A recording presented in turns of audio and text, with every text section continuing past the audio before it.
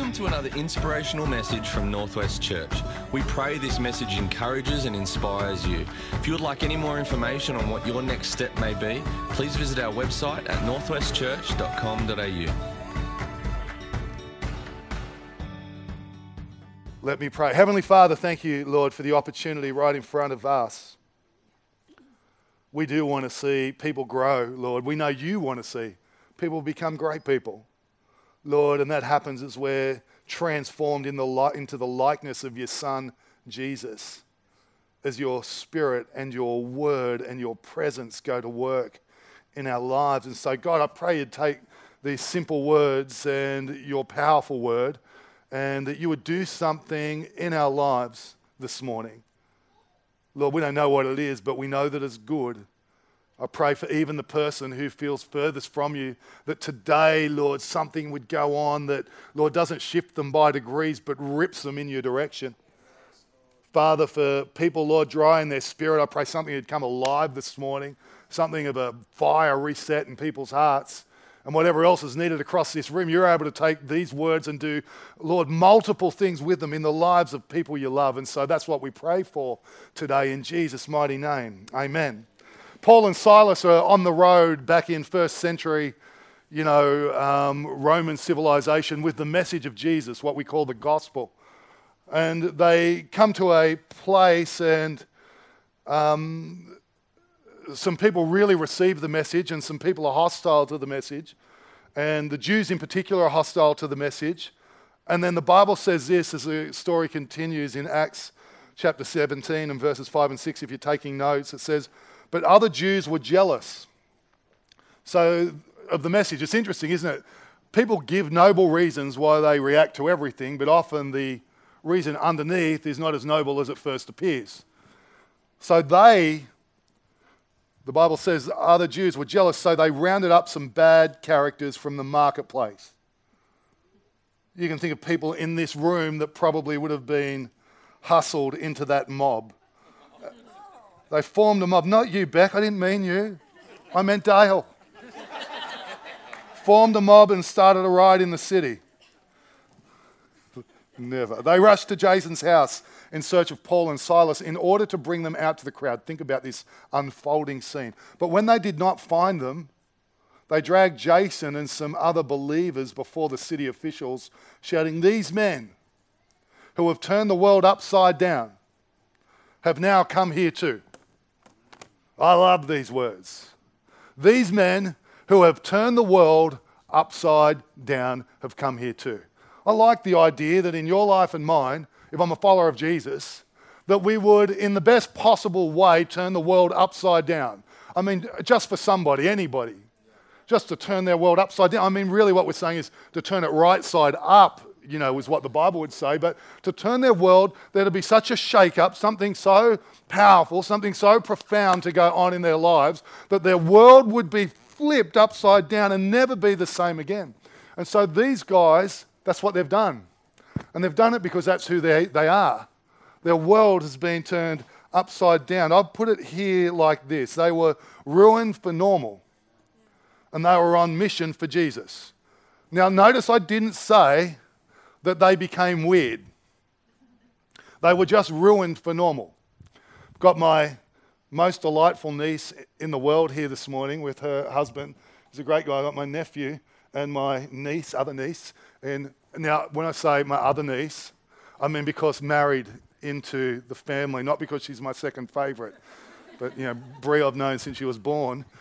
And when we were young, when my brother and I were young, their dad, we were in Cowra one time where Bron grew up, and my brother decided that it was a good idea to get you saw the cross that we had at the lookout, to get one of those and walk down the street with it. That was going to powerfully affect people for Jesus. They're going to go, man, I want to be a Christian. I don't know what possessed my brother to do that, but he did it. That's called weird. That is not ruined for normal in the way we're talking about today. I even hid, even as his brother and a believer. I left my brother to it and went and got a coffee and waited till it was all over. But these guys, they were ruined for normal. Whatever their lives had been, their lives were not anymore. And they would never be the same again. And when you are a follower, when I'm a follower of Jesus, that's really, and if you're not yet, that's what God wants for you, not to become weird, but to be ruined for what is normal. Let's face it, normal is overrated. If normal was so great and so perfect, why is everyone trying to get to the next stage of whatever and not settle for where they are? Why is that? Because normal's not working. Normal doesn't work, does it? I don't know what you think of normal. Whatever it is. And what happened for these guys is living for the weekend was relegated. Living to just build a career was relegated building just to get to retirement was relegated. All of the things that people it was relegated. It wasn't that it wasn't important. They still loved weekends. They still built careers. They still planned for the future we should. Right? They still did all of those things, but they were relegated in their importance because something had gone on that left them fundamentally changed. God's plan for all humanity, and especially for those who believe in Jesus, is that we would be absolutely ruined for normal life as it is, that we'd never be able to settle for life like that, that it would never quite do it. We know that normal isn't working. And here's what I would suggest to you is that normal in the church doesn't work either. I mean, what we've made normal, not what God says is normal. That works. But I would suggest to you that what some people would say is mainstream normal in the church doesn't quite work either. And you know that I'm right if you're living it. You're like, man, surely there's more to it than this. And my response to that would be absolutely there is. But it happens on Jesus' terms. I mean, talking about Dan and Nat for a moment, the reason that things unfold the way they do is because they completely build around God ideas, integrity and character and generosity and all those things that are involved. And so ruin for normal, here's what we're going to talk about. Ruin for normal, awaken to God, alive for more. I believe that's why you're here. That's why I'm here. We're ruined for normal. We're awakened to God.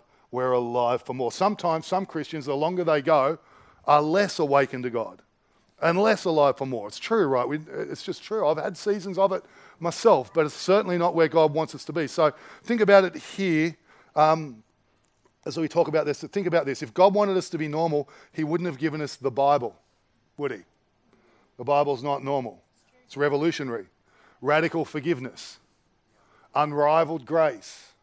I mean, there is nothing like it. Jesus' teachings haven't been superseded. They're as revolutionary in this moment as they were in first century Rome. Miraculous possibilities. How about this? Listen to this from the Bible. In the age of equality, 2,000 years earlier, like Australia got here first. So in Christ Jesus, you who are all children of God through faith, for all of you who were baptized into Christ have clothed yourselves with Christ, with Jesus. There is neither, right, so here we go. There is neither Jew nor Gentile, neither slave nor free, nor is there male or female, for you are all one in Christ. Well before anyone was talking about equality. Doesn't mean the church always done it well, but God's kingdom, Jesus' teaching, revolutionary equality. Well before it was a mainstream agenda of the 21st century, the Bible turns up saying, hey, this Jewish supremacy thing you guys have got going on, I want you to know it doesn't exist. You're from an African tribe. Even if you're from Tasmania or Queensland, you are equal. Maybe not Queensland, but everywhere else on the face of the planet, you are equal. We should ramp it up. It's nearly Origin season. Jewish supremacy. Majority slaves. The majority of the world were slaves. The Roman world were slaves. And the Bible comes along and says it says, hey, we want you to know you are owners, and they were owners of people, and you slaves, you're equal. There is no difference in the eyes of God. Roman men, you know what they say about the wealthy Roman class? They had one woman was their wife. She was good for babies. They had one woman who was the mistress, and they had one woman who was the prostitute, or multiples. That was accepted practice amongst the elite. And the Bible comes along and says, no, males aren't better than anyone. Male and female are equal. And so the Bible, well before anything else, was revolutionary. The Bible taught all nations on earth, all stations in life, and gender equality before anybody had it on their lips. It was just the church's fault that we got it wrong, not God's. It's revolutionary. God didn't give us the Bible to be normal. And if God wanted us to be normal, he wouldn't have given us his Spirit. Those of you who understand that terminology, if you don't, forgive me. But he wouldn't have given, you don't need God's Spirit. You don't need God's presence. We don't need God's power to do normal. You and I were able to do normal before we knew Jesus. But he gave us his word and he gave us his Spirit that we might be mightily different, that we might be ruined for normal. If God wanted Christians to be normal, he wouldn't have given them a global mission of going to making disciples that has reached to Tamworth, all the way around the world, right out to you and I. It has reached across the ages. If God wanted us to be normal, he certainly wouldn't have given us a mission to go and make disciples around the globe. So people ruined for normal, awakened to God, alive for more. Here's a passage coming on the screen, I think Matthew chapter 13. I love this, verses 44 to 46. The kingdom of heaven is like treasure hidden in a field. When a man found it, he hid it again. Don't you like that? I like that just on a human level. He didn't tell the farmer. He just hid it and then went and bought the farm for the going price. That's clever. That's clever. And then in his joy, he went and sold all that he had and he brought that field at the previous rate. Again, the kingdom of heaven is like a merchant looking for fine pearls. When he found one of great value, he went away and sold everything he had and he bought it. I want us to think about that. That's what the Bible says. When we come to a knowledge of who Jesus is, trust in what Jesus has done, surrender our future to him being Lord and Savior of the world. When that comes, this is what the Bible says is to take place. That whatever was really, really important to me before, it might still be in my life, but has lost its significance. Lukey and I, my nephew, we were talking last night, or the night before, we both played footy. I played footy till I was way too old to be playing footy. And I remember standing in the huddle for my final game, and guys were saying things like, there are more cliches in a rugby league huddle than anywhere else on the planet. And they would say things like, this 80 minutes is going to matter for the rest of your life. And when I was 16, I thought it would. But now that I know Jesus, they're all nodding their heads in agreement. I'm trying not to laugh. I'm like, I don't think so. I don't know that playing for the Kootingal Roosters in a coloured jersey different from the other guys in their coloured shirts with a field marked with light lines and we're going to run each other and whoever's got that little leather thing, they're sort of in charge. I don't think that's going to change my life and I'm going to remember this for the rest of my days, apart from the fact that we lost. Because something's gone on and everything's changed, ruined for normal, awakened to God, alive for more. That's what he wants to go on in all of our hearts. Peter was talking one day and the crowds are leaving Jesus, and justifiably so. I mean, Jesus has just said something absolutely crazy. You know, people say, I like Jesus, not the church. That's not true. They don't know this teaching. Jesus says something that I don't know that I wouldn't have left. And so they start leaving and Jesus turns to Peter and he says, what about you guys? And Peter says, where am I going to go, Lord? You've got the words of life. I'm out of options. He was ruined for normal. He was awakened to God. He was alive for more. And so here's a starting place for us to move forward from today for all of us, wherever we're at. Listen to this, Romans 12, verse 1 from the Message version first. So here's what I want you to do. God helping you. Take your everyday, ordinary life. Don't you like that? Take your everyday, ordinary life, your sleeping, eating, going to work, walking around life, and place it before God as an offering. Embracing what God does for you is the best thing you can do for him. Don't become so well adjusted to your culture that you fit into it even without thinking. Instead, fix your attention on God. You'll be changed from the inside out. Readily recognize what he wants from you and quickly respond to it. Unlike the culture all around you, always dragging you down to its level of immaturity, God brings the best out of you, develops well-formed maturity in you. Here's the first thought. Take your everyday, ordinary life, your sleeping, eating, going to work life, and place it before God, the Bible says, as an offering. Now, when back in that day, they get this idea pretty quickly. It was normal practice to bring offerings before God or before the gods, depending on where you lived in the world. Make an offering out of what was yours and present it to God, and now it's his. That was normal practice. And so the writer, probably Paul of Romans, comes along and he says, hey, here's what you do. It's this simple. Take your life, and in another version it says, and present it as a living sacrifice before God. What's he saying?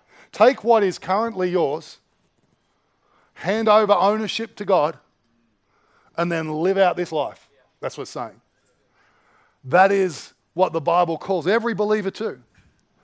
And when I first heard it when I was young, I thought that was like the worst idea I'd ever heard. I thought, man, I wouldn't do that. I just want to do what I want to do.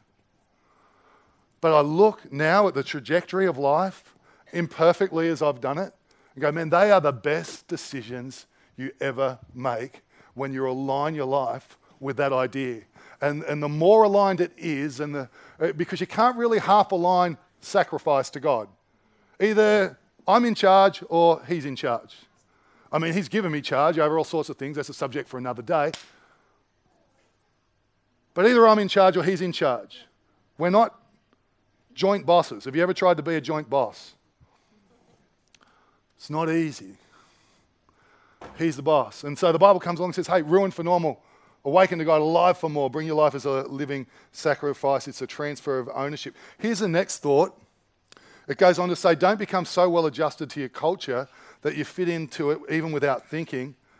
Instead, fix your attention on God. You'll be changed from the inside out. Again, I just want to emphasize it doesn't mean weird. I like being Aussie. I like Australian culture. I remember after a few years, someone said, you don't have to throw your personality out with it. God made you that way for a reason. That's a bit hard to work out why he made us that way for a reason sometimes, but he did. And so it's not about throwing out our personality. It's about just taking all of that and embracing this. So don't be so well adjusted. The NIV version says, do not be conformed to the pattern of this world, but be transformed by the renewing of your mind. And so if I'm going to be ruined for normal, alive to God, awakened for more, there's still an unlearning, some unthinking to take place and some renewing of thought to take place. And I want to bring back every Christian who just switched off because you know the scripture. So if you're Dan Coleman sitting in the back, there's some unlearning to take place. There's still some renewing to go on. Maybe less than Jules. I got that back the front, didn't I? Probably more, way more than Jules. Less than me. Is that better? Okay. Right. And but there's still, doesn't matter how long we've been on the journey, there's some unlearning. I had to recently, I had an email sent to me, I had a text sent to me, someone else approached me. And you know what, it wasn't easy to hear. So just saying, Darren, I feel like you're a bit harder, not as soft as you used to be. You're making decisions quickly, that changes things. I'm like, yep. Heard it from 3 different people, not the same way, different way. I thought, okay, I've got to own this. I'd been watching The Circus with Donald Trump and all the American candidates.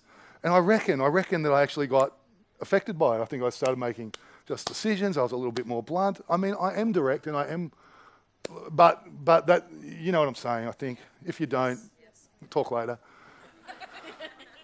And I had to acknowledge that whilst it's good to be direct, and I think you have to be clear, that I need to be soft. And I had to get before God and go, God, I'm sorry. I don't want to hurt people, God. I don't want to be hard. I want to stay soft. I want to live humble. And I just started to read all the scriptures again on that. I started to change the way I just practiced some things that ensured that humility was front and center. And I've got a long way to go, and I certainly haven't mastered it between there and here. But no matter where we're at, we all have things to unlearn, and we all have things to renew in our thinking. I want you to watch this clip because this captures it beautifully. He had a challenge for me. Oh, thanks, he had Mike. built a special bicycle and he wanted me to try to ride it. He had only changed one thing. When you turn the handlebar to the left, the wheel goes to the right. When you turn it to the right, the wheel goes to the left.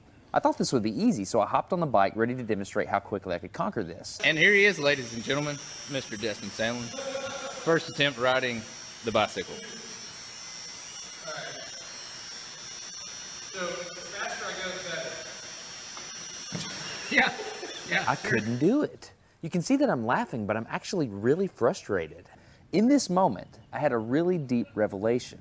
My thinking was in a rut. This bike revealed a very deep truth to me. I had the knowledge of how to operate the bike, but I did not have the understanding. I do not make definitive statements that often, but I'm telling you right now, you cannot ride this bicycle. You might think you can, but you can't. I know this because I'm often asked to speak at universities and conferences, and I take the bike with me. It's always the same. People think they're going to try some trick or they're just going to power through it. It doesn't work. Your brain cannot handle this. So here's what I did. It was a personal challenge. I stayed out here in this driveway and I practiced about 5 minutes every day. My neighbors made fun of me. I had many wrecks, but after 8 months, this happened. One day I couldn't ride the bike and the next day I could. It was like I could feel some kind of pathway in my brain that was now unlocked. It was really weird though. It's like there's this trail in my brain, but if I wasn't paying close enough attention to it, my brain would easily lose that neural path and jump back onto the old road it was more familiar with. Any small distractions at all, like a cell phone ringing in my pocket, would instantly throw my brain back to the old control algorithm and I would wreck. But at least I could ride it. There you go. Here's the interesting thing. You know what else after 8 months? He couldn't ride a normal bike. His brain had been retrained. So well before we understood neurological pathways, the Bible was telling all of humanity who would listen, do not be conformed to the pattern of this world, but be transformed by the renewing of your mind. And so you and I, as we come along, 8 months, I've ridden the bike. You cannot ride. I know that coordination is not my highest skill set, but you cannot ride the bike. You cannot. Because the little things, our brain just kicks in. But if we will sign up for, there is the catalyst moment where something goes on in the heart of people and they are changed by the power of God. But then there's the ongoing progression of that journey, which is the renewal process. And I wonder for you, and I wonder where it is, that there would be some unlearning to do as it relates to that which is true, that which is biblical, and some renewing to happen in an area of your life. I wonder where that is. Because I think that could be a catalyst point in your life and in mine in ruining us for normal. Where do I think like normal culture thinks, and maybe differently to how the Bible says? I'll put it here. There is a tension to navigate here for all of us between the clash of culture and of Scripture. Does the way I think more reflect culture in an area or Scripture? Think about it. Think about even something like being here today. Does my pattern, the way I think about the gathering of Jesus' church, does it more reflect culture or does it more reflect Scripture? Which is it?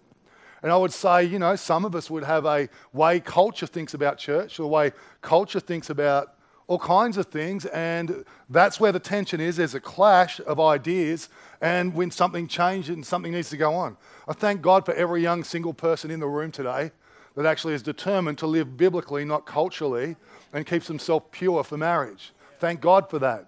It's powerful in people's lives. It's not there to create a restriction. It's there to liberate people's lives. It's there to set up their future. It's there to set up their marriage. Thank God for that. I mean, even in our own lives, there are things where culture and Scripture that before Bron and I were married, around church, around service, around finance, around those things, we made decisions. We've never had to have a conversation in our married life, is that what we do, ever? Now, we've had to have questioned the settings. We've had to change the numbers, but we've never had to re-ask some of those things because we went, culture says this, Scripture says this, we're going that way, we want to live ruined for normal. I know many of you live that way, and I want to encourage you around that today. Where's some unlearning to take place for you? Where's some renewing to take place for you? Because there is breakthrough, there is a catalyst moment, there is the seed that leaves us ruined for normal. Where do we need to get discontent with the way it is and the way I live, because it more reflects culture, it more reflects what I want than it does what the Bible says? Where is that? If we can tap into that there, if we can make a change around that, that will absolutely do a powerful work in our lives. It will. It will.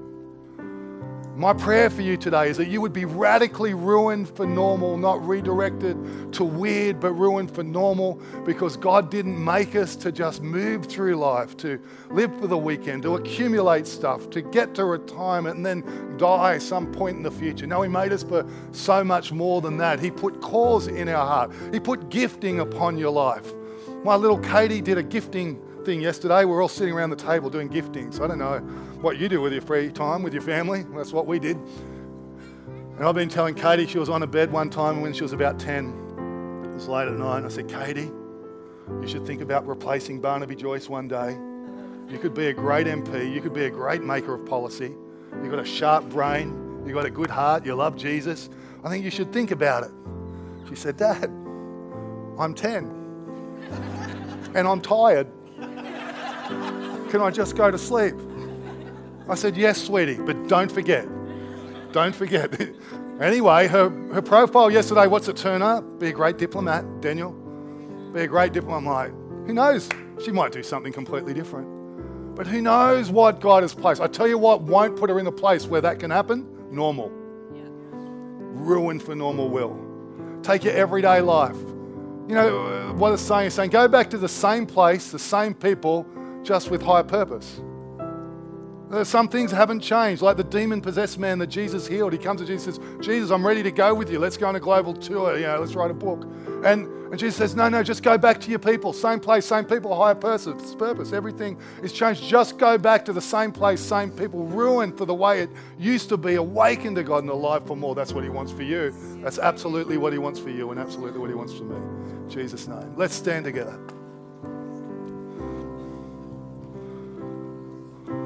Come on, why don't you close your eyes? Just because it's a form of praying, it's not right or wrong. Just close your eyes for a minute. Focus all your attention just for 60 more seconds. Clear your mind of what's coming next, everything else. Focus on God. And let me pray. And if you agree with this at the end, if you don't agree, don't say it. Let it run by. But if you agree with me, say it at the end. Make this your moment before God. Heavenly Father, you are God over all things, all creation, all people. Many of us have found the treasure like no other, and you would have it cause us change forever from the inside out, all the days of our life and for all of eternity. So God, we come this morning and say, ruin us for normal. God, my prayer is that nobody be able to go back to normal, even if they don't change. Lord, dissatisfied, discontent, restless in their spirit, that you might get a hold of us and that faith might rise and that hope might rise and that you might speak into people's future powerfully about what it is you have for them and all it is that you call them to. I pray for young people today. They wouldn't just move through life, drift through life, serving you in some kind of way, but God, on fire for Jesus, living heart and soul for the King of Kings and the Lord of Lords. And right across this room, Lord, people who are stuck, to be unstuck from normal, Lord. And Father, for every person already ruined, I pray you would do even more work in them this week. Oh God, may you continue to ignite people's heart, light their spirit, stir their soul, that something powerful would go on in and through our lives. In Jesus' name, amen. Amen. Let's sing. Hey again, thanks so much for joining us on this podcast. Whether you are new and exploring faith or a follower of Jesus, there is a next step for you. There is always room to grow, more to be done, destiny to be pursued, and people to be reached. So what's your next step? To find out, head over to northwestchurch.com.au. And thanks again for listening.